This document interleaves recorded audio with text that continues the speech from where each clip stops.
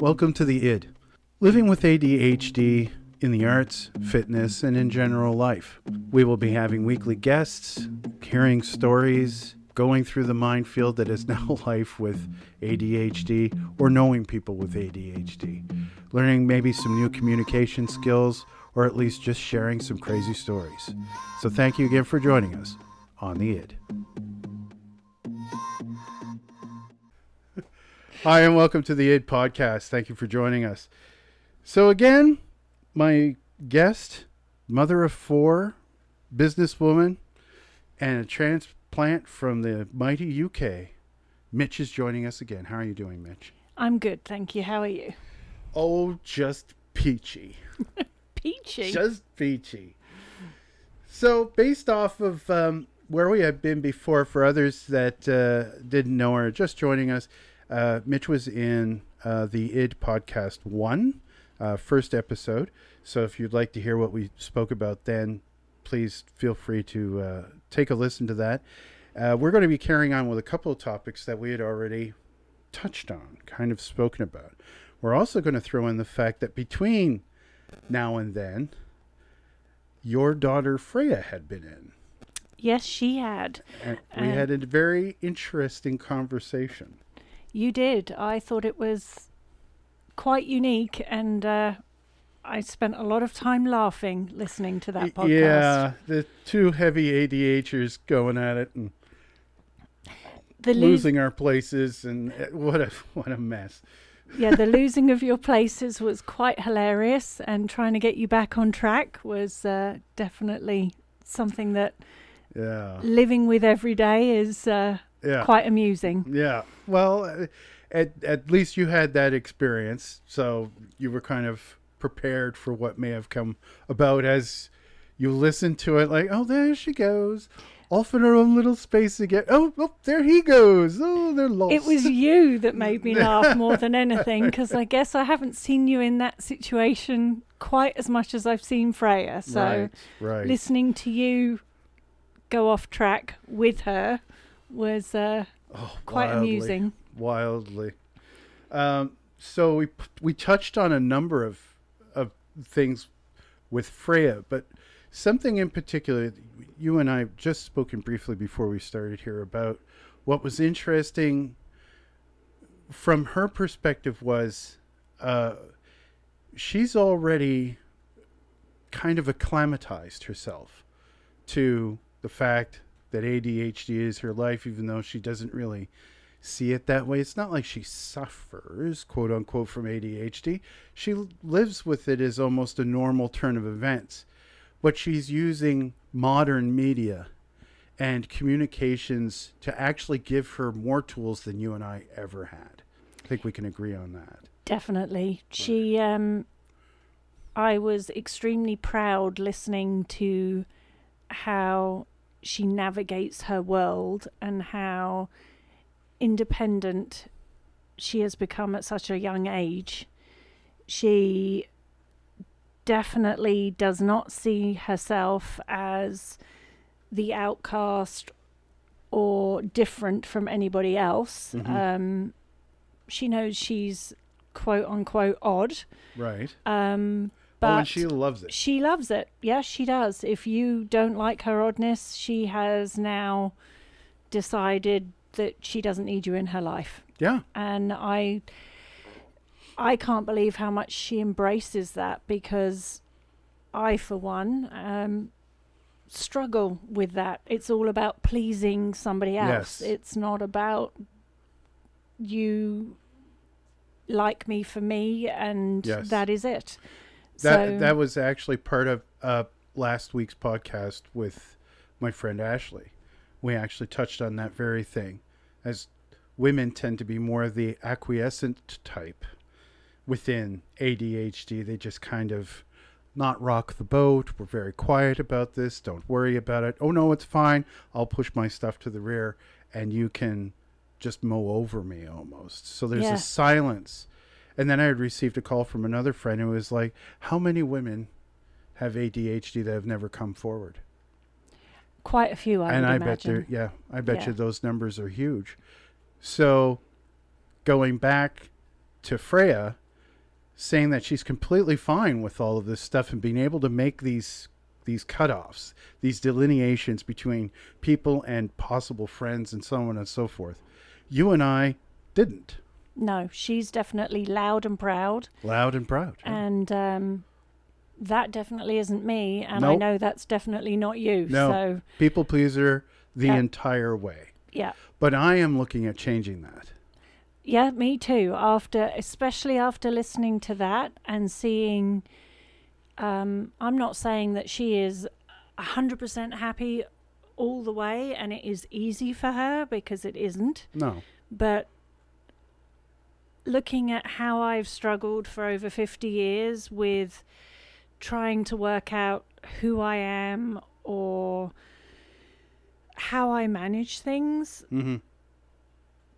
she definitely has a better cornerstone on that than I do. And Absolutely. I think that there is a lot to be learnt by her techniques, her self-assurance, and I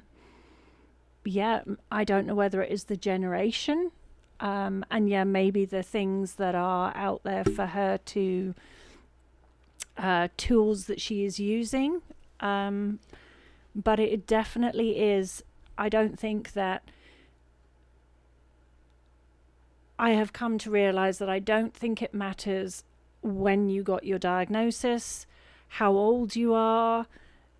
There is never a time to stop learning or to give up and decide that Absolutely. you're not going to become happier with yourself. Absolutely.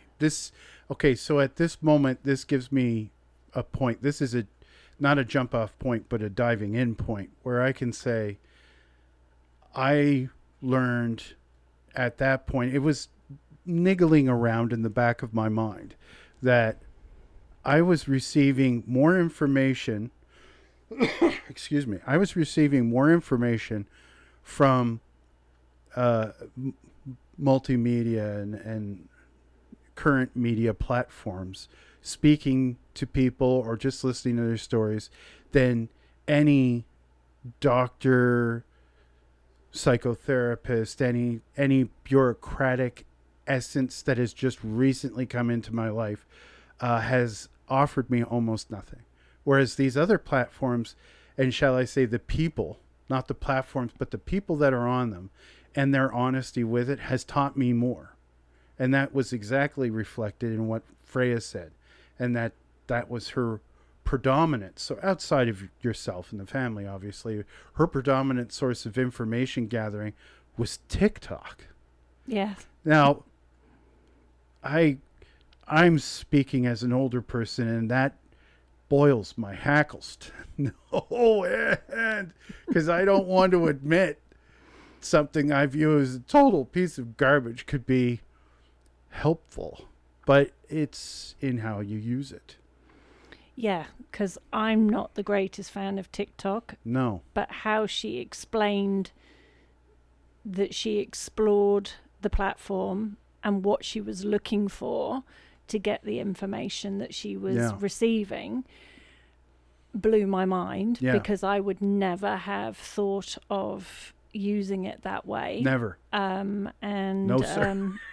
No. It definitely, to find the individuals that are going on there and are expressing, I have ADHD, I have these symptoms, I behave this way, I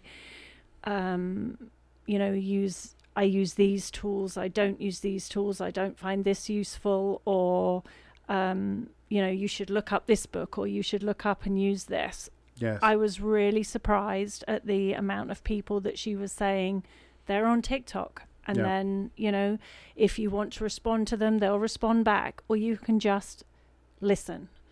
And how useful she found just having somebody else that said, I do this, I watch TV on my head, I spin in the grocery store, I talk too fast, I aggravate people to the point that people are like, you are so annoying. Mm-hmm. That she didn't feel alone. Yes. And that's the biggest part. I believe persons such as yourself and I, we were the ones to suffer in silence because this was not something that society, friends, nor family wanted to hear, deal with, or anything. It was just a fast label of daydreamy, whatever we heard at that time. And now it's far more acceptable to talk about it. Yeah. So we have people to bounce things off of. And nobody's necessarily putting us in a negative connotation as much as they used to. So we're freer to speak. Hence, we're doing it right now. Yeah, you're no longer classed as the irritating child in the class, the misbehaving child in the class, or the aggravation to your parents that just needs to go to the room, or, you know, Dad doesn't need to see you tonight, so please be in bed before he gets there. Right. Yeah. Or however it was housed. Yeah. It was definitely darker back in the day for sure. But I'm going to just coalesce all of that together by saying out there to people listening that so far I haven't painted any complete pictures of anything. I haven't really asked open and then shut that question down questions. It's all been somewhat point and fact, a little nebulous, but I will say this. I know after going back through these podcasts, I haven't really painted a very kind picture as to where I find myself currently and the bureaucracies out there and so on and so forth. It just isn't going that well for me, and I haven't painted a good picture. I don't want anybody to think that they shouldn't keep pressing forward. Freya was lucky enough to press forward at a perfect time. Now, she had everything that she could have needed to do that. Whereas it's going to be more of a struggle for us. But we still do get the rewards. There are still solutions. There are still different ways to talk. There are still ways to find to help in cases that we may need help. Or just a completely different way to do something that doesn't necessarily fit society's norms that would bring us a lot of pressure or struggle or pain that was needless. So I encourage people to keep pressing forward. I am continuing to press forward. Mitch is about to start her journey, I think. I am. And I look at it very much as, unlike Freya, she didn't learn any bad habits. Yeah. She was lucky enough, although, as she said, there were people that didn't believe that she had an issue in the beginning. But she knew enough to just she knew move them aside. Yes. Okay, fine. Yes, off you go. She knew enough that they weren't seeing what she was seeing or feeling. Mm-hmm. But when you're older and you've obviously been through the generation where it was just behavior, or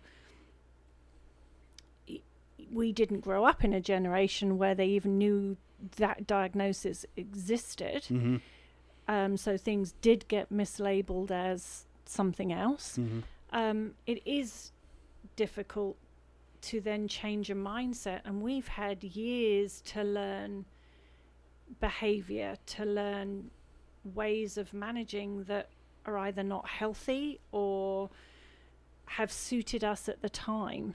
And you grow, you change as a person, your situation changes, and those skills sometimes just stop working. Yeah. They don't grow necessarily with you. Mm-hmm. And that's where you either reach the point where you do go and get a diagnosis officially, or Mm-hmm. you finally, in my case, is you have 4 children with diagnoses, and you start looking at yourself going, I have 4 kids, it's got to come from somewhere. Look at that. Yeah. And and I don't need a diagnosis because I see it in myself and my kids. And yes, my skills are not working anymore. No. I have to change something. Yeah. So when that actually finally happens, we have to break all those bad habits. Yep. We've got 50 years of bad habits. Yeah. To make a new habit, they say takes 21 days. To break a habit, I just round to a month. You got a month. yeah, Yeah. so that's a long time, and Yeah. you've got to break an old one. And unfortunately, with people like us, to change a habit is very difficult because you get very stuck in your ways and very stuck on that safety net of what you do and It's how the you rhythm. do things. It's the rhythm. is. It's the pace. Yeah. And that makes it very hard to then say, I'm not going to do that anymore. Right. And brings, along with the issue you're trying to change, it brings a lot of anxiety, a lot of guilt, a lot of everything else that you're living with. Yeah. And it isn't so easy No. to change, and especially when you're trying to manage being an adult. Well, so that's what the generational difference gives us. Freya, Mads, in the same way, or in the same degree, but in a different way. Another guest of mine, Mads, they went through this at a certain point in their lives where that and very few other things could be their focus point. Whereas for you and I, the world hasn't stopped just because we've made these discoveries or we've realized that some things aren't working the way they are. We go through this, but we also have to govern some kids. We have to pay some bills. We've got houses to deal with. We've got jobs. We've got all of these other things that are going to constantly, because they're not going to change. No. So we have to change ourselves fundamentally and then change our roots, change our processes in dealing with every single one of these things as well and differently. None of them will be the same. No. So I'm sorry, again, no rosy pictures. You have to put in the work. There is no hard and easy there is no hard, fast way to do this.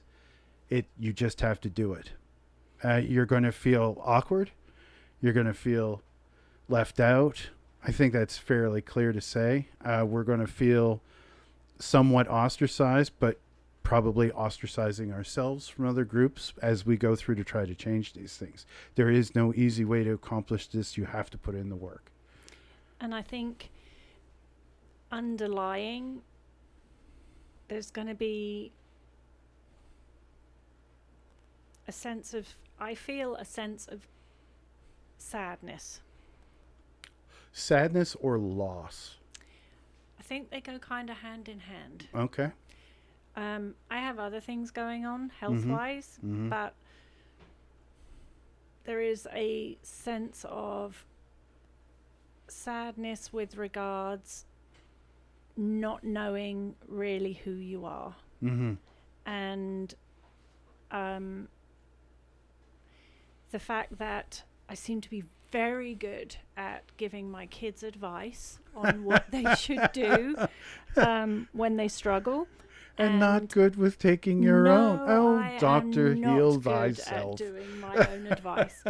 And when they're having a bad day and a meltdown or everything builds to a stressor, it's very easy to tell them what they need to do, but it is not so easy for me to follow my own advice. Right. And there is a sense of sadness that is underlying. It's not on the forefront. It is underlying with regards, I don't always feel like the person I was. I don't always feel as confident as the person I was. All necessarily together as the person I used to be. Did you rely a fair amount on your confidence? Yes. Confidence brought you through a lot? Masking, I think, brought me through a lot. Fake confidence? Fake confidence. Okay, all right. Which is why I'm also I look at Freya with her Right. confidence. Yeah. That is a very honest confidence. It is. Yeah. And I can see the difference between that and my fake confidence. Yeah. And kind of brings it to a front. You go, whoa, mm-hmm. look, what am I doing? It really does. Right. You realize how many years you mimic or hide behind things because you don't know how to deal with a situation. Right. And it gets you through. But again, that's a coping mechanism. Mm-hmm. That's like you either keep hiding or you have to be honest to yourself. Right. And again, as Freya said, and as she listening to her, Mm-hmm. you can hear how happy she is in herself. Absolutely. By being, I am who I am. Yes. And she is 100% happy on her mad, squirrely, Yeah. very typical ADHD. If you were to look it up in a dictionary, she is the stereotypical ADHD. Right. And she is very happy to be Right. that person. As she said in the podcast, I did not think I was abnormal or different. Exactly. I thought I was the normal. Right. And as far as she's concerned, she is Mm-hmm. the normal. Right. And that makes it just very much more relevant that we try harder to become happier. Yes. Yes. When I was having the podcast last week with Ashley, we both touched on the darkness Yes. that seems to be a constant. There is a darkness in there, some more so than others, but it is in there. And I have to say that it's front and center with me. I'm an extraordinarily dark thinker and beat myself constantly. Like, it's never ending. It's actually quite annoying, and it has stopped me from doing things. But more people I run into are just, well, in Freya's case, she's happy, but in other cases, it's like, oh, no, I'm not, quote unquote, suffering from this. I just do things differently. I've started to twig on to the fact that I don't have to be as gloomy. So my natural tendency, although, is to still be dark as hell, which I am all the time. I know that it's not necessarily real.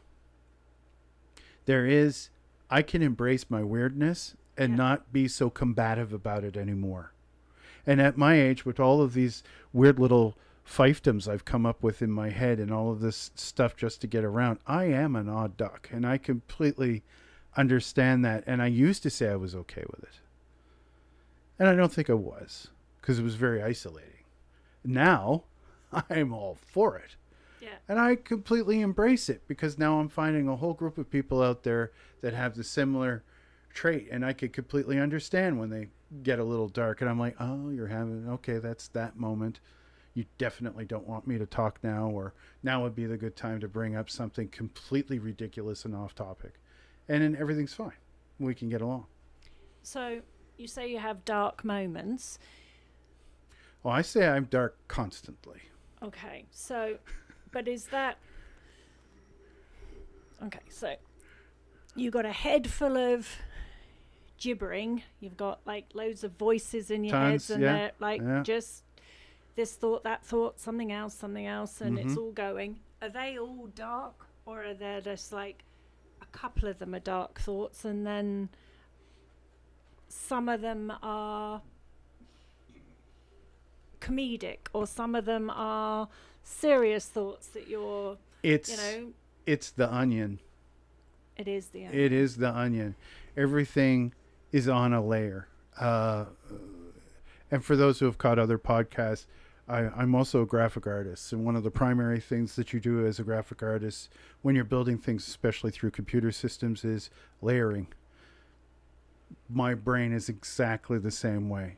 There is a giant layer in the middle of everything. Everything else circulates this layer and it's pitch black. And it is nothing but dark all the time, 24/7.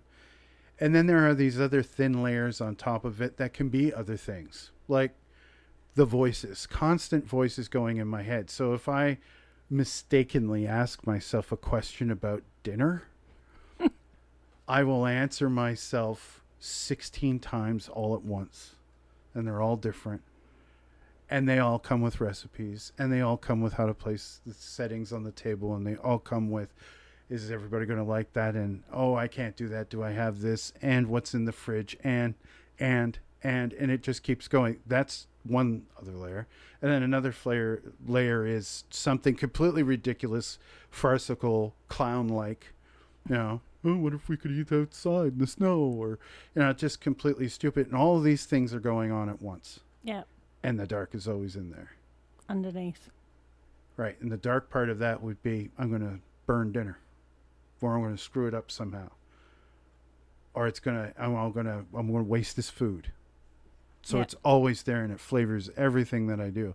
And I've been dealing with that darkness my entire life, and I don't think it's ever going to stop, because it's never stopped at all. It's like this entity that lives in my mind, and I choose to ignore it. But I know it's there. It's staring at me. It's waving every once in a while to say, hey, don't forget about me over here. And I'm like, I can't forget, but I'm not going to acknowledge you, you bastard. And then I'll try to concentrate on other things, but he's always there. So what if you didn't ignore it? Then, as I had mentioned to Ashley in the last podcast, the last one, I didn't ignore it, and it lasted almost a year. Not good. I didn't come out for a year. Yeah, that's not good. Yeah. And a couple of things were attempted in there that was the first time that I ever tried something like that in my life, or even came close to thinking that way. And I opted to not do it because it was inconvenient. So, which is typical. Oh, but I'll make a mess. So I didn't because of that. But if it was simpler, I would have. But I'm past that. I've never felt that way in my entire life, but that's how dark that went. And it's always there. I think, though,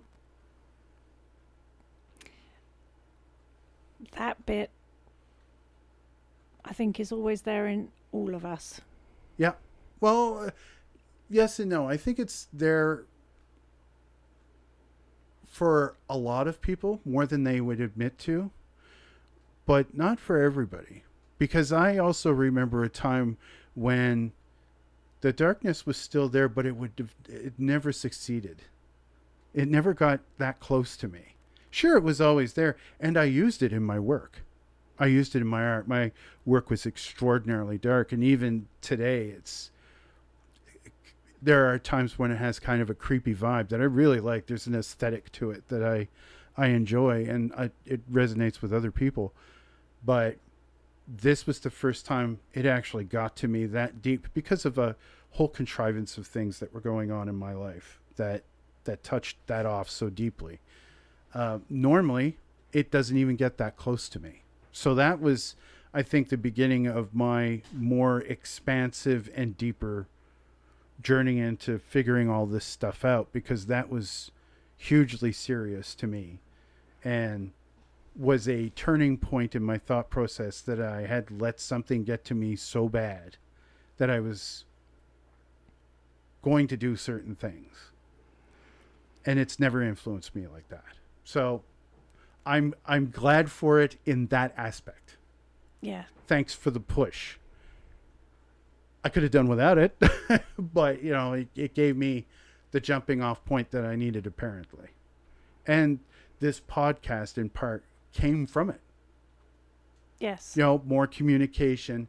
And as we had said before, I'm finding more information doing things like this and talking to people, not some bureaucrat, not some faceless government entity or some doctor who has just become numb and disconnected from their patients because everything is just wild and crazy out there. But actual people that are living this on a day-to-day basis, that made the difference. So again, marveling at these platforms and things like that, but not so much the platforms, but the people who are driving them. The actual people that go on the platforms that want to make a difference and not the influencers. Right. But you said about the dark place getting to obviously where you are now, and yes, it was difficult. You're better off. And I do agree with that. There are, you know, the moments of the darkness, and I know even with the kids, I don't think they realise or would necessarily call it moments of darkness. For them, we call them meltdowns. Okay, fair enough. Because they get to that point of everything just builds to a spiral and they no longer can function. Mm-hmm. And I'm not going to sidetrack, but just a pinch here. You say meltdown. Yeah. I say darkness. Yeah. I've always been alone. Yeah. To have a meltdown, it has to be witnessed. Yes. So that's why they're having meltdowns, because people are witnessing them. Yes. They're being seen having a meltdown. Yeah. Interesting. So generally it can be anything from anger-based, frustration, tears, screaming, hitting. It can even just be my youngest sleeps. He just literally curls himself into a ball, puts on a weighted blanket and sleeps. That is a huge defensive mechanism. Just situation comes into play that's negative or bad, or you feel it in a particular way, all of a sudden you start to become tired. Yep. I never really employed that one when I was younger, but I learned all about it because I knew a whole bunch of people that would. Yeah. And I was like, why is everybody so tired all the time? Well, they weren't. It was a defensive mechanism. Oh, this is a horrible state. Oh, I'm tired. Just got to go to bed. Yeah. Yeah. And he can even just trying to get through a day of school. Mm-hmm. If he comes home and he can be a bit snippy, and then he'll just say, I'm going down to my room, and you can go down there 30 minutes later and he's asleep. Right. And he's just literally run his whole battery in one day trying to cope with the day. Right. And so I think, as you say, that darkness, meltdown, whatever you want to call it, I think we all have them. But your influence comes from the fact that you're surrounded by people that have this. Yes. Yeah. Mine, I have a tendency to have the same darkness you're talking about. Or sadness, or whatever I want to call it. But I also have rage. And it can come out of absolutely nowhere over nothing. You mean honey? Carrots? Carrots. Carrots? Yes, carrots. Carrots. 3 day grudge match over carrots. Yes. I'm guessing I'm telling that story now. Well, you told that story before in the first podcast. One. Yeah. So exactly, over carrots. But that is huge rage, and Yeah, I have no idea where it comes from. It is not my best personality trait. No.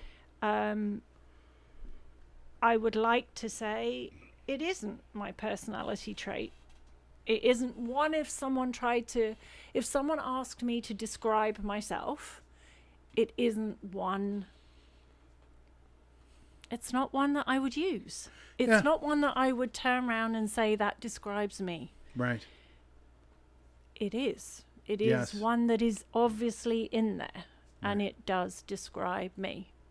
I have no clue why, apart from the fact that I get overwhelmed, and when I get overwhelmed, that is what I do.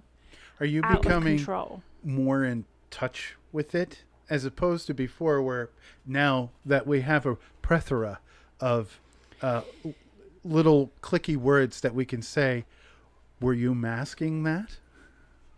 I don't think I was probably ever masking it. I think before I was married and before I had kids, I probably spent a lot of my time drunk.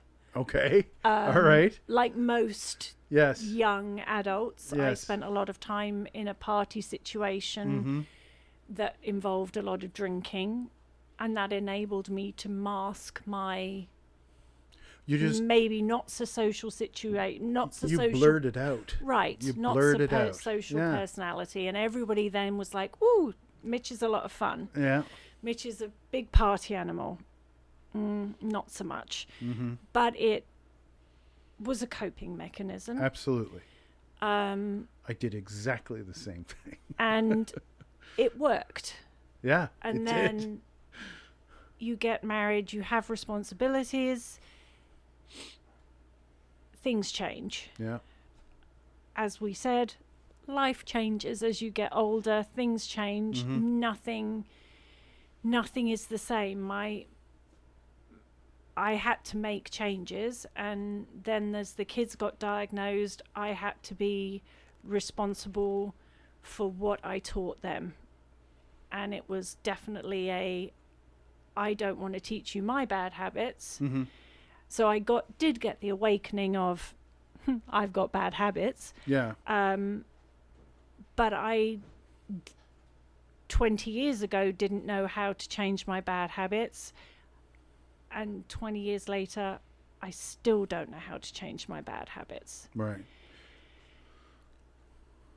I refuse to believe it's too late to change my bad habits. I agree 100%. It is not. But hence why I am forever trying. Yeah. And why you're here. Right. I would say. But. And I'm just going to throw this in because I think it's part of this. Nobody would know this, but Mitch is not only a friend of mine, but she became my friend because she was a client of mine. As a tattooist, Mitch came to me with next to nothing. A couple of smaller little tattoos, and I think I've covered approximately half of you. Yeah, now. You have. I'd say definitely half of me. And we got a hint of how that made Freya feel when she got her first one. As we discussed that in her podcast, it was a focusing point for her. Yeah. And everything kind of came down to more of a singular point, and she felt a little bit more focused and more at ease. So now that you're coming to the point where you're saying, okay, well, look at all this stuff I was doing when I was younger, and then responsibility and a certain amount of adulthood crept in there. Now I am aware that these things were going on, and there's nothing that I can do because it's all so terribly obvious and annoys me when I do it. Hey, wait, I think I'll get a tattoo. To this day, everybody, I tattooed Mitch yesterday. Do you think the Freyaism in this fact, what she said, is holding to you as well? Yes. Definitely. Yeah, I didn't get my first tattoo till I was 40. And yeah, I came to you. Yeah. Yeah. And you've now given me half a body's worth. Yeah. I would definitely say it is a focal point. It is very mind-bending. In a good way? Oh, yes. Could you say that this has helped you possibly in these moments, in those times, that hour or 2 hours that we have, where you're singularly quiet in your mind, a chance to go over yourself, to reflect a bit?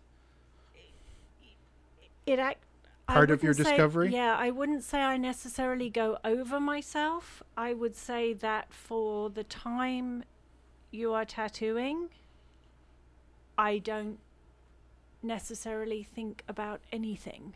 Fantastic. Which is something that I don't get the opportunity to do at any other time. Right.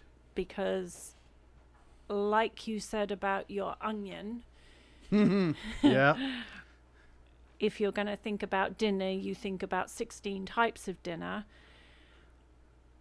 I will think, this kid needs that, this kid needs something else. I've got to do dinner, what housework, what laundry, what something else, what appointment, have I made these phone calls, have I done this, have I done something else, what's this, oh, the laundry, oh, the dog needs walking, have I missed this, what's that, oh, I've got something in my eye, next week's this, have I done that, and oh, Jay, oh, and this, and it's did I speak to my mother, list. and it just goes on. Yeah. And then someone might say the weather, and I'll go, I wonder what that's like in the UK. And then it's like, and it will just be continual. And then I might get a text message that says, Apple News says, and I'll be like, oh, what's happening in the Ukraine? Let's just add that to my continual, I haven't got any knowledge in my head. But when you're having work done, Nothing. It's an empty room with maybe a window open. Yeah, for 5 minutes of just quiet. I can't even do that at night when I'm trying to go to sleep. Right. So it's, yeah. Well, so somewhat along these lines, I think I'm making a discovery now, at this minute. All your clientele needs to be ADHD. No. Although I would be interested in knowing what the actual percentage is, because I think I got a couple of real winners in there. And they know I love them. I love them all. I think I'm coming to the realization that darkness, the onion. Yeah. Oh, and it starts sprouting little white hairs. The onion that came so forward to me, that dark part that blasted through all the little good layers that I was trying to match through. The realization now is that it made it to me. It got that dark because up until 3 years ago, where there's some serious changes in my life, and then right on top of that, COVID hit. And yeah, here comes COVID. Yeah, once again, people, it's unavoidable. Again, this is more into what was going on with me before. I had several studios, photography, tattooing, and even before that, I even had more studios that dealt with photography, darkroom studios. I had a lot going on, and those were being pared down over the years, cost overruns, so on and so forth. But I loved my work, and that dark place that maybe when we were younger, we drank or did drugs. I found a place for it within my work, within my photography, most importantly. And it was a massive part for me. But when COVID hit, I was forced to close everything. Now, this is what I was slightly more tolerant at that time because it was brand new. But then after the closures kept going, I started to run out of money. And when I had run out of money, I couldn't pay for any of my things anymore. So I literally had to shut down all my places of work, and I lost the outlet for the friend that I had made in the darkness. Yeah. I always said I don't mind the id and I don't mind the darkness because I actually built a house there and I made friends with the monsters that lived there and they helped me because I had the outlet to put them in my work. And then when COVID did its thing and our government did its thing, I lost all of that. So instead I spent a year in my mind, the ultimate trip to the id, and it was a double-edged sword. So I think we've replaced, or I have replaced, and I'm seeing in some ways you have replaced. And now, ironically, Freya seems to have now felt what it's like to be singular for a moment with her experience. And I'm not saying, hey, everybody dash out there and get a tattoo if you're ADHD. Please don't do that. I'm just saying it's interesting how a forced focus point can act to calm.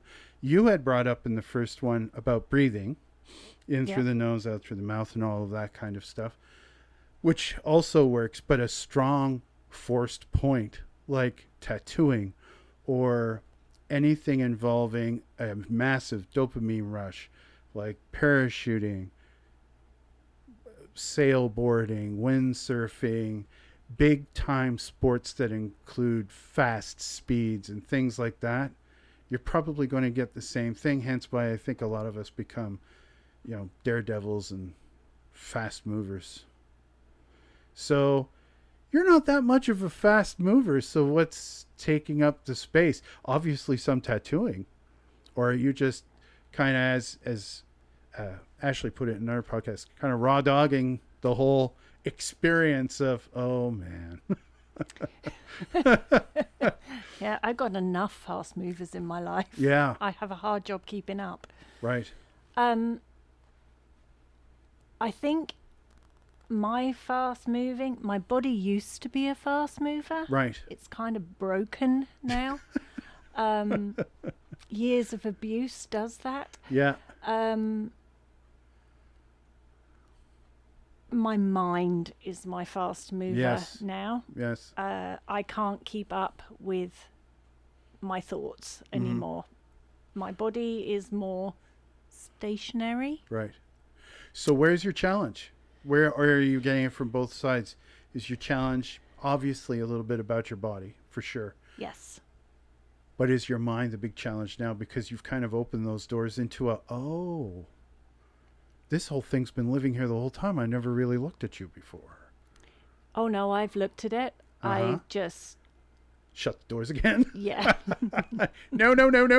Yeah. I think that's the biggest problem. Right. Is the fact that I've known for probably quite some time and I've just gone, I'm not interested, or I've lived a lifestyle that it's slotted into quite nicely and I've been able to just ignore it. Right. So are you looking at it now through frustration, aggravation, and tiredness, or are you looking at it now because you actually want to? That's a really good question. That's a trick one. It is. Well, it's a bit of both. Yeah. It is a bit of both. You didn't want to, but now that you're there, all right. Kind of. Bring on the dancing. Oh, now, this is fun. Bring it on. Yeah. No,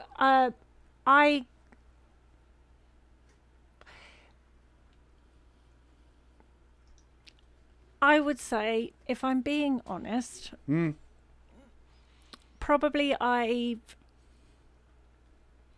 reached a point where I have to. Right.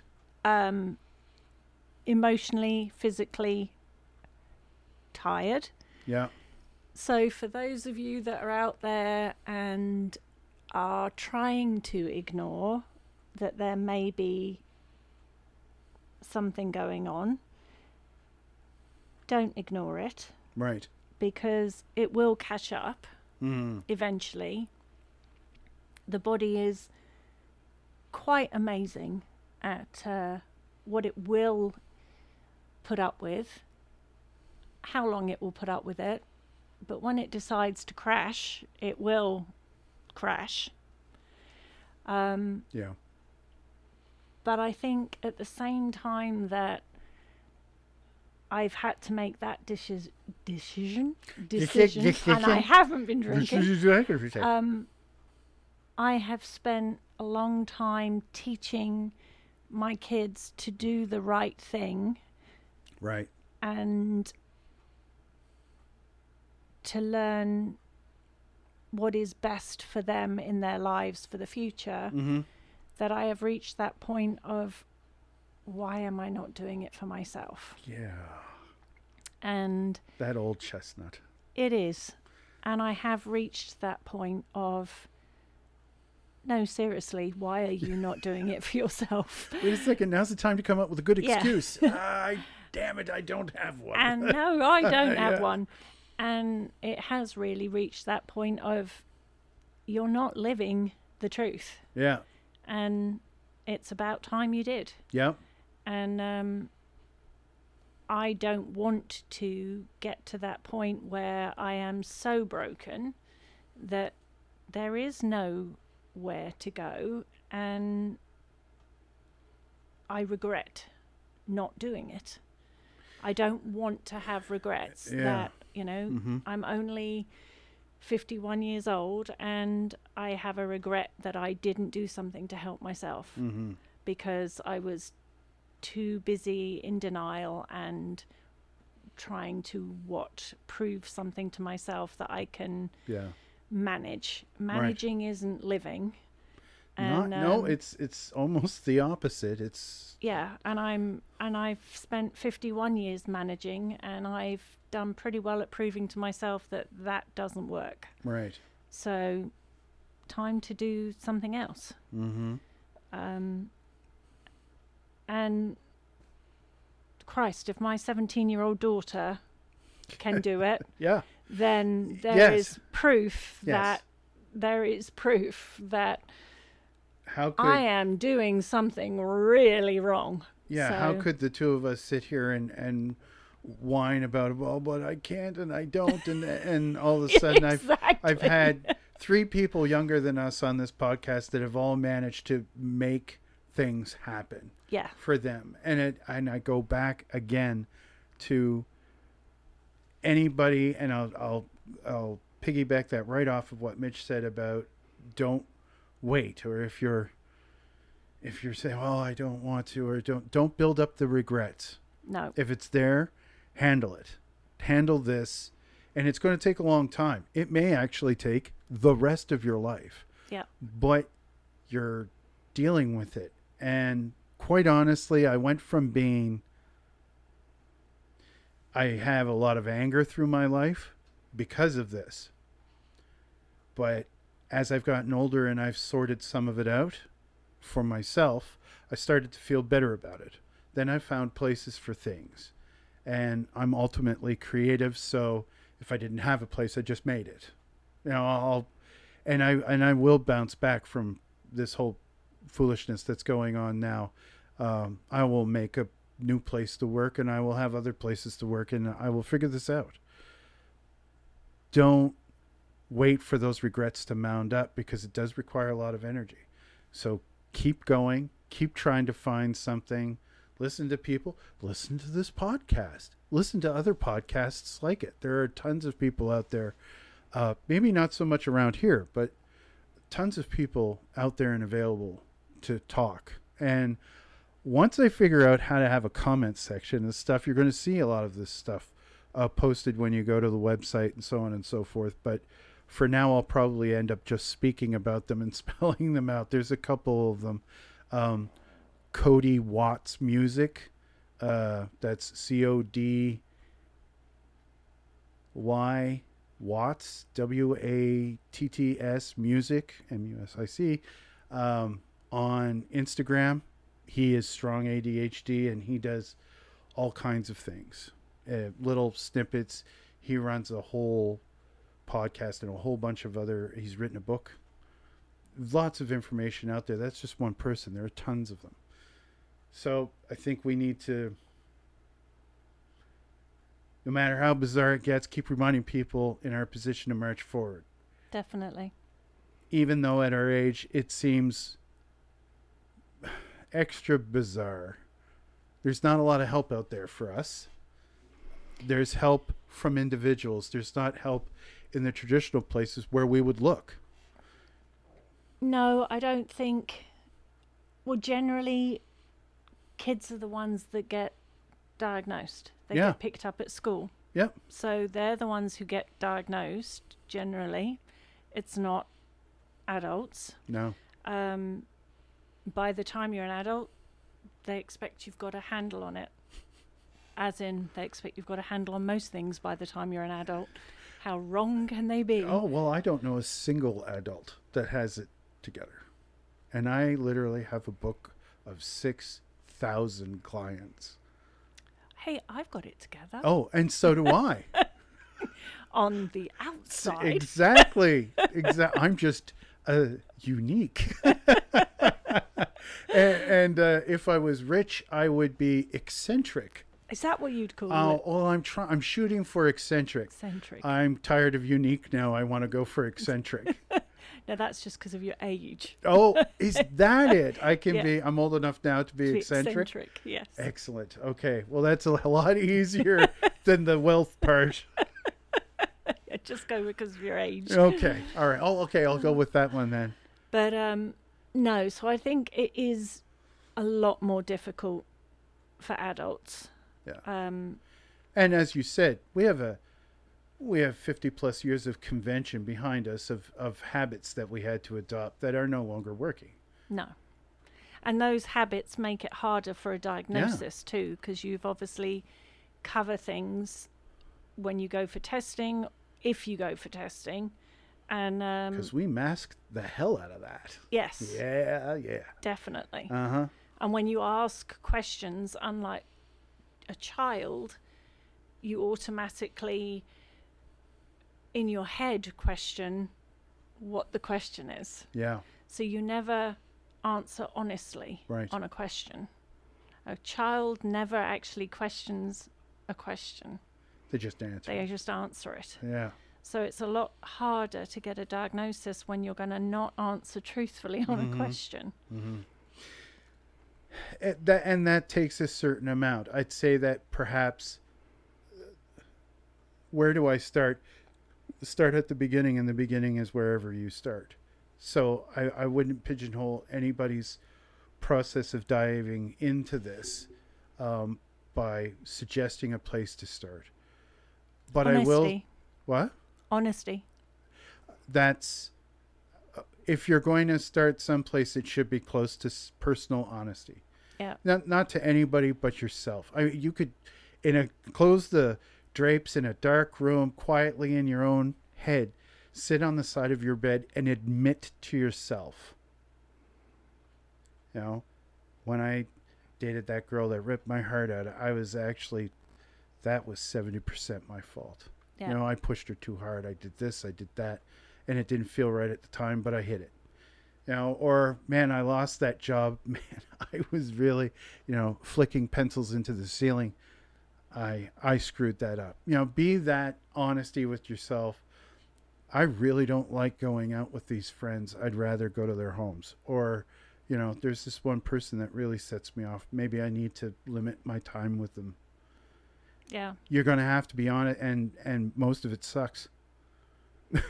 Most of it sucks. It does. And I must admit, it took me a long time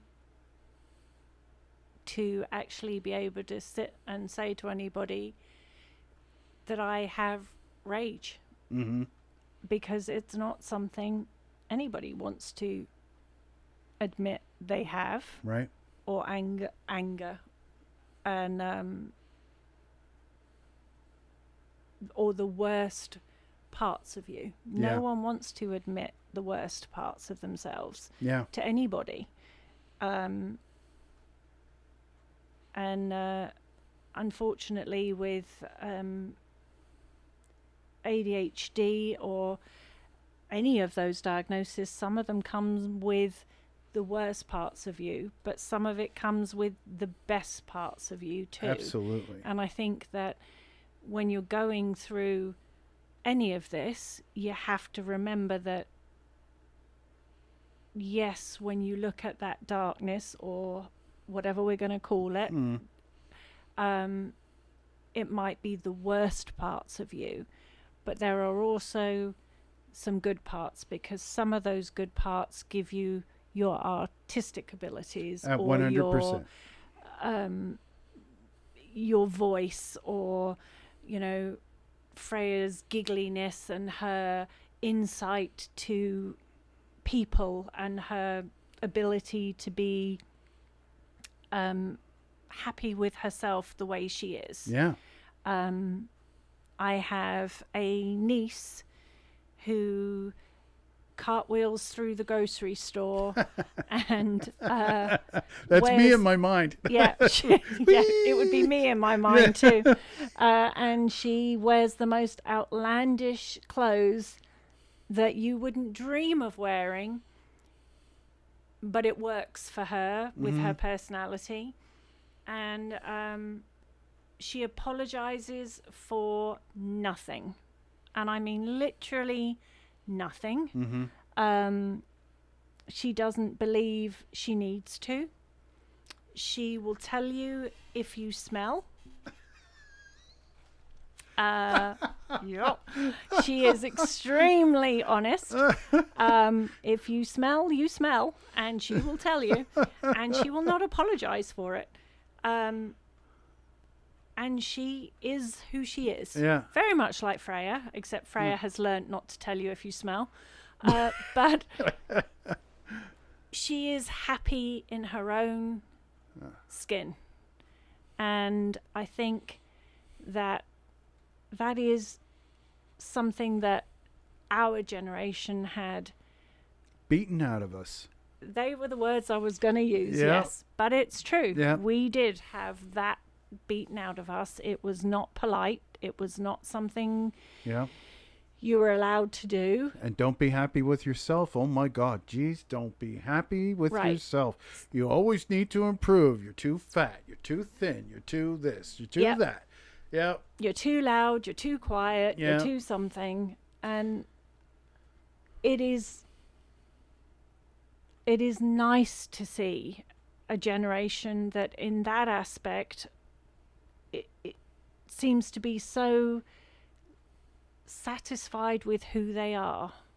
In a lot of ways. Yes. In a lot of ways. I've seen examples of this, again, oddly, in grocery stores and just being out and about when I have to be.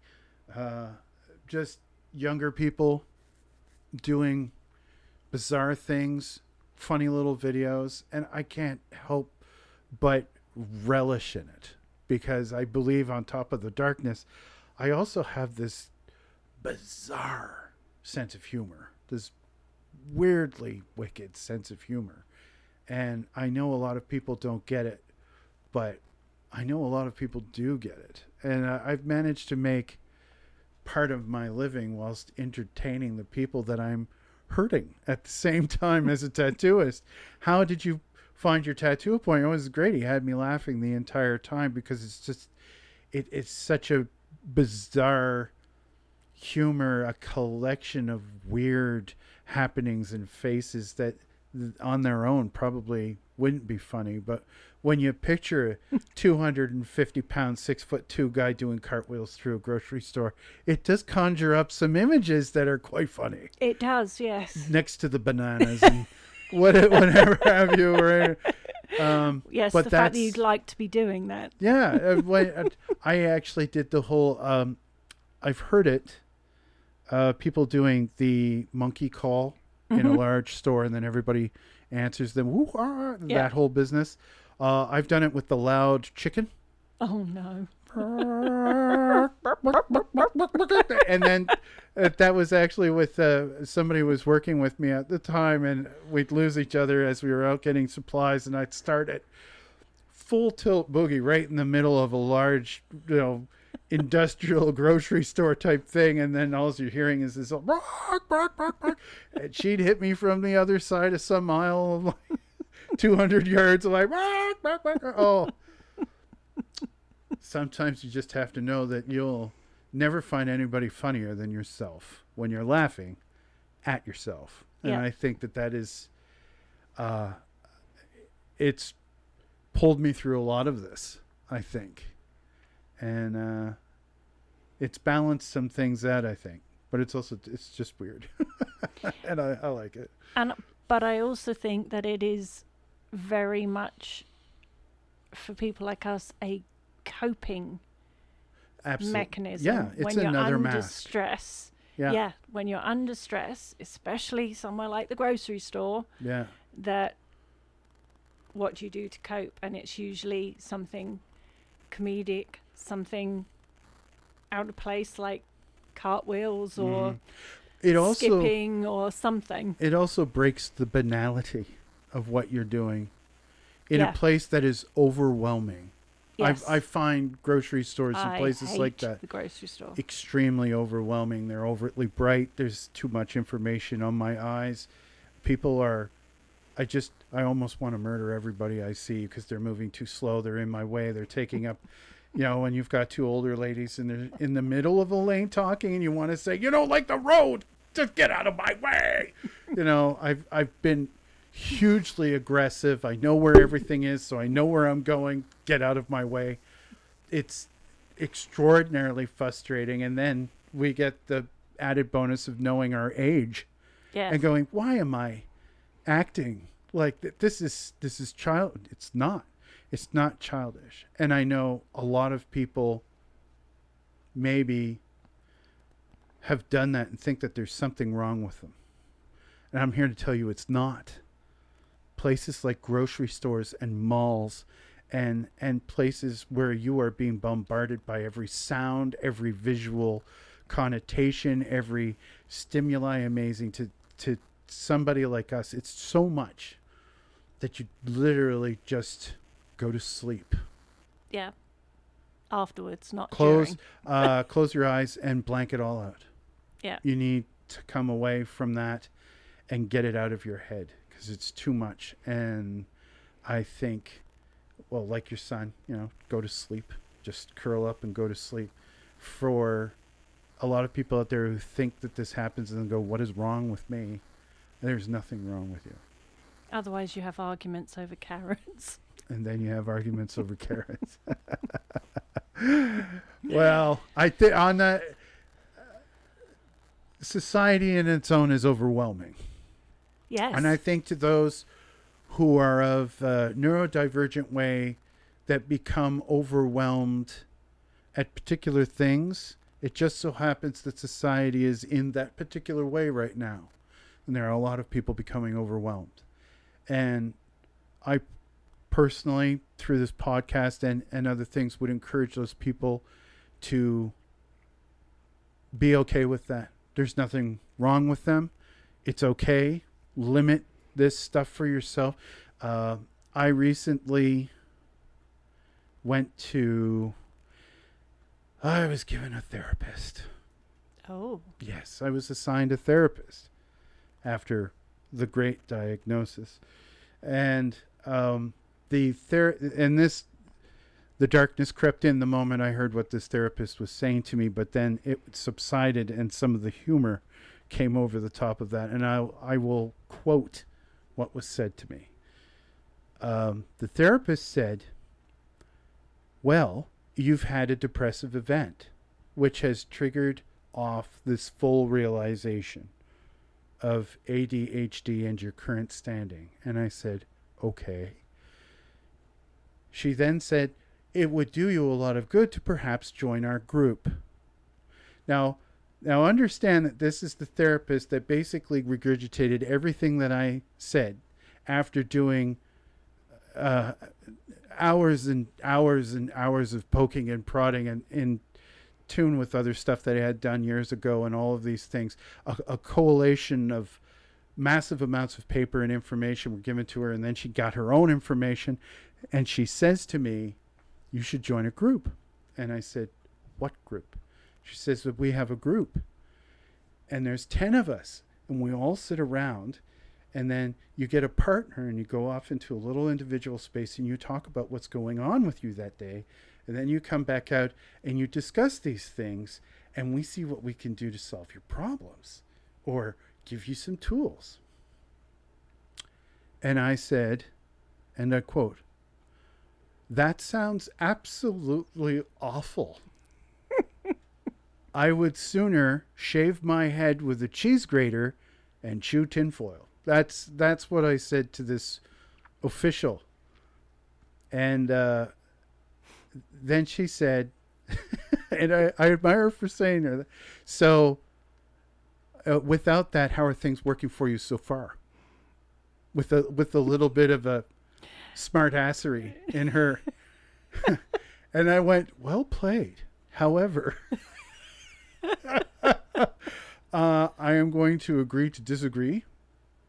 This would not help me in the slightest, and rig even more animosity between me and a system that is not there for us. They wanted me to quote unquote reintegrate into society. Yep. That I never felt a part of.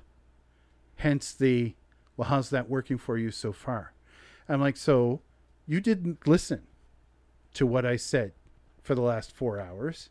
You want to reintegrate me with society. I never wanted to be a part of society. I wanted to understand how to move forward now that I'm missing some things that were working just fine for me before. And there was the lack of communication. And I think a number of people are going to find that, because the first thing that they want to do is, quote unquote, reintegrate you with society because you're obviously lost. Yes. But I don't see Freya feeling lost. You know? No, but she also has had therapy.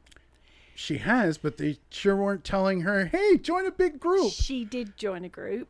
Yeah, but she didn't stay, did she? She did. Oh, did? I Listen, made her. I'm going to tell you now that apparently I'm wrong about everything. I made her, and she hated it. There you go. And now she chooses to do things on her own. No, she has a group of friends. I'm wrong again. She has a group of friends, yeah, but it's a selective group of friends. Yeah. She does hate society. Yeah. Is she still in group therapy? No, she did the group therapy. She finished the group therapy. Okay, and so it did teach her skills. Right. She did it with 2 of her brothers, and they all hated it for different reasons. Mm-hmm. Do you think it helped at all? Yes, because I do think at the end of the day she did learn skills. Maybe but I'll at go. the time that she was doing group therapy, she was also doing single therapy. Right. And I think that is what your therapist has missed. I think what your therapist should have started with is, Jay, we should do one-on-one therapy. Yeah. And we should start with, what are your issues? Yeah. And you and I should start talking. Right. And then when you and I have comfortably reached a place where we could introduce you to a small group, we then move you. Right. Because the truth of the matter is, as I said to Freya, so I'm going to repeat it to you, my friend, no one can avoid situations. Yes. Yeah. So you have to learn to deal with situations one way or another, like it or not. Yes. So my point of making her do the group session was, I knew she wasn't going to be comfortable. But as I said to her, at some point you're going to be faced with something you're not going to be comfortable with, and you've got to learn how to get through that situation. Absolutely. You can't walk away from everything, whether how big or small that is, you've got to learn how you may be in it when you realize you don't like it. Yeah. So how are you going to cope with it? What is your skill going to be at that moment? Yeah. And one of my kids has a violent meltdown. The police end up being called to get out of a situation he's not comfortable with. Right. Not a great skill tool. to have. No, it is not. No. The other one comes home and sleeps. Yeah, Not a great tool either. No. Because less he is destructive. avoiding. Yeah. Freya will put herself in until she can't cope anymore. Yeah, and then she she'll removes say, herself. I'm done. Yeah. I've done a little bit. Thank you very much. And I'll leave. Yeah. So at least she can say, I tried, I can't do it. The next time someone invites her, she'll either say, you know what, that's not really my thing. Or she'll say, I can go for this amount of time. Right. And then I need to leave. Mm-hmm. But she is the only one of my kids that has successfully held down a part-time job for any extended length of time. Right. Graduating school this year, moving away to Toronto this year. Mm-hmm. She actually is doing everything that is independent. Yeah. And has the skills to do that. A true success story, Right. I would say, and that in the modern, okay, I'll use that way of understanding ADHD and what we would hope would be the best thing for people with it and working with it. I'd say that Freya is a very good sign And she of those great qualities. She has pretty severe ADHD. She's Yeah. not a mild ADHD. Oh, no, girl. not at all. We lost it completely here when So, when we were talking. but at the same time, if I put myself in your shoes, I have severe sensory issues. Mm-hmm. To the point- Overstimulated? Yes. Yeah, So okay. I can't even get in the same bed with my husband when he is snoring. Who can, really? Well, yeah, but like But even that sort of I understand. Yeah. breathing noise sets me on edge to the point that I would kill him. Mm-hmm. Not literally, folks, but that's how I feel. We understand. And my therapist turned around and told me I need to buy an app for white noise. Yes, And I've I heard need about to have this. that in the background pretty much constantly in my day because my world is too quiet. If I'm at home when the Interesting. kids are at school, I don't have the radio on, I don't have anything, Right. I just have quiet. And at night, I will remove myself from our bedroom and go to another bedroom, put earplugs in and a face mask on to black out any... Dear Lord. I know, it's bad. Because I can't cope with sound or light. Wow. And I'm apparently not allowed to do that. And I have to have white noise. And she gave me an example of the white noise. And I was like crunched up in my chair in a ball. Okay. Actually like a fetus position, like rocking. Yeah. And she went, okay, we'll try brown noise. I didn't know there was anything called brown noise. Yeah, it's true. But she put the brown noise. It wasn't as bad as white noise, but it still was like chewing on tinfoil. Well, yeah. And I couldn't cope Yeah. with it. And she said, you have to start playing this noise in the background. To because I am- acclimatize you to... Right. I am still... So it would be similar to you going to group therapy Mhm. and being stuck in a room having to talk to someone, Mhm. to me having to listen Right. to noise. Right. And the whole thought of it really, really makes me feel sick inside Right. because I'm just like, I cannot stand it. I hate the grocery store, Yeah. the mall, anywhere that has any of that noise going on, because it drives me nuts. Right. So the thought of having... Yeah, intentionally put yourself in the way of it in your own home. It's like, how dare you? Yeah. Rude. Especially at night, because I'm just like, Yeah, this is my quiet time, and now I've got this thing. I'm just shook. Yeah, how many coffees do you think I'm going to need tomorrow? Let me preface this to others. These things annoy us, or they don't, or we could consider certain therapies or others. That's just a certain similarity between you and I sitting in this room. Yep. That doesn't mean it's not going to work for others. It doesn't mean that it's not applicable. It doesn't mean that it's a bad or a good idea. Everybody is an individual with this type of thing. There are some things that are somewhat similar between us, but then it's separate for everybody. So don't knock it until you've tried it. Definitely. It could be a solution. Now, I will say unequivocally, I am not going to group therapy.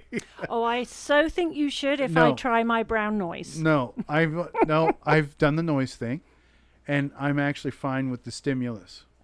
I'm fine with that kind of stimulus. That's not really too much of a factor for me. But no. Okay, well then maybe we should at least get you in a room. Right. Yes. We should get you in a room with one therapist. Now, I've had therapy, 6 years of it, but it was when I was younger. And it did all the greatest things. It really did. And I'm a huge proponent of therapy. He was fantastic therapist and taught me about goals and stuff. And this was when I was moving through things in my late teens and 20s. So it was fantastic. And a lot of that stuff I still carry to this day. As I've gotten older, as you know, and one of the things I lead with in the beginning of all of these podcasts is that the tools that we're working on are now no longer working. Yeah. I wasn't necessarily speaking about those tools. I'm talking about the tools that I had made for myself for a variety of situations. Like you say, you can't necessarily avoid them. And I've done well out there. I really have. It's okay. I've had a shop full of people and all of this kind of stuff. And your shop can get busy. It can get very busy. When I had a full-blown shop, it got very busy. Yeah. And not only that, I had staff. So there was a lot going on. What has stopped for me is the want to be around any of it. That's the same as me. And I can't say I want it back. So even lots of things were pointed out to me. COVID was a double-edged sword. Along came all of this stuff, but along with it came a whole, wait a second, I don't want to work like this anymore. I can continue to work, but in a much more agreeable way to me. I don't have to work the way society tells me to work. I can still work on people, but do it as an individual basis and treat them in a very particular way and have it as a more of a special time where I'm not stacking, packing, and racking clients, which leads to disappointment, wait times, and all of this kind of things that work very differently now, and I'm fine with it. And through working that way, I've come to understand that the rest of my life is going to follow suit. I don't want a ton of friends. I don't want to go to a bunch of parties. I'm not that person. I never was. So like you, I think some of the layers of the onion have fallen away. Yeah. And the darkness has come a little bit closer to the surface, but so has personal acceptance of what we want and what we don't want. And at this age, yes, being told to put brown noise in my house or being told to sit in a room with 10 people is not flying very well. No, and there's that's because you're older. It's true, but there's a certain amount of honesty to that. It's not that I'm against trying new things. It's that I don't want to put myself in the way of that thing that I obviously don't want to do when I know there are other avenues. I can understand that. Yeah. And I must admit, I think there's probably a lot of people out there that COVID had the same impact on. I don't doubt it in the slightest. That has given us Yeah. a real sit back and wake up and smell the coffee with regards, what I'm a lot happier when I'm not in the office, or now that I'm not working in the office, or I feel a bit more relaxed, or I'm coping better, my work is better, or my family life is happier. Look at that. You remove a bunch of stress and a bunch of things that are getting in your way mentally about properness with society, and all of a sudden you become, more productive. Right. Your work becomes better because your focus is better, your personal thoughts are better. It seems like this could be a good idea for a lot of people. Yes. Go figure. But it's like, I am being slightly sanctimonious right now. Just slightly. Son of a bitch. I can't. But I do know that it did. To begin with, I felt forcibly kept inside. And I did have the battle with, I don't want to be inside. I'm being told to be inside. I don't want to be inside. Who did that? You? Or I did. You did that. Because of COVID. Right. It was very much in my head. I don't want to be inside. Right. I'm being told to be inside. Right. Once I allowed myself to get off of that kick. Right. And actually admit that I didn't miss being out, meeting people. It's a bit ouchy too. It hurts a bit. It did. Yeah. Because that was, you're right, the beginning of I wouldn't say the end, but it was the beginning of of the adjustment. Yes, the whole adjustment of, I really don't enjoy. Yeah. And then it was the whole reality of, so I don't enjoy that. Yeah. What else don't I enjoy? And then it really did set that whole ball rolling of, so I'm doing all these things and I'm actually not really enjoying them. Yeah. So if I'm not enjoying them, why am I not enjoying them? Yeah. And then that opened my eyes, where I then look at the kids, look at myself, look at their struggle, look at my struggle, look at my behavior, look at their behavior, and then start comparisons and just realizing that, you know what, you're not that different. And then really taking a good look and going, so how much of my life has been a bit of a lie and a bit of a, I've but not a malicious compromised. Lie. I've compromised. You've compromised, yeah. And at somebody else's benefit. Yeah. And then thought, you know what? Halfway through it, fingers crossed, I'm halfway through it. Now's not the time to compromise. Yeah. And it's like, I'm not compromising. I'm doing for me. Yeah. But at the same time, while I do for me, making sure that those choices really are for me, and whatever my choices are, I'm going to put in things that are going to make those choices better choices. Right. So that you do not make the same mistakes again. This is interesting. We're going to start to leave this off now as I remark on this with an interesting question. So here's the postulation to you. You're on a plane. Yep. And all has gone asunder. She's going down.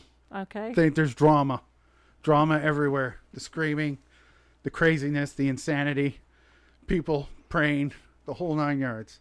And those masks, those gas masks fall from the ceiling. Who gets theirs first? Am I traveling with somebody? Does it matter? Yeah, because if I'm not traveling with somebody I know, I don't care. Okay, so that is one way of That is one way of putting it. Except I know that's bullshit, really. So this is sitting on the corner of your bed being honest with yourself. Okay? Who gets the mask first? Oh, dear God. Just be honest. You know I'm going to help everybody else on the bloody plane before myself, Jay. So you get those masks to as many people as you could. Yes, you know I would every time. Right. So I would say to that answer, 4 years ago, I would have said exactly the same thing. You know what I say now? Screw the lot of them. You're going to save yourself. No. I get the first mask because I can't help anybody if I'm dead. Very true. So a rising tide lifts all boats. There's a ton of metaphors that we can use here.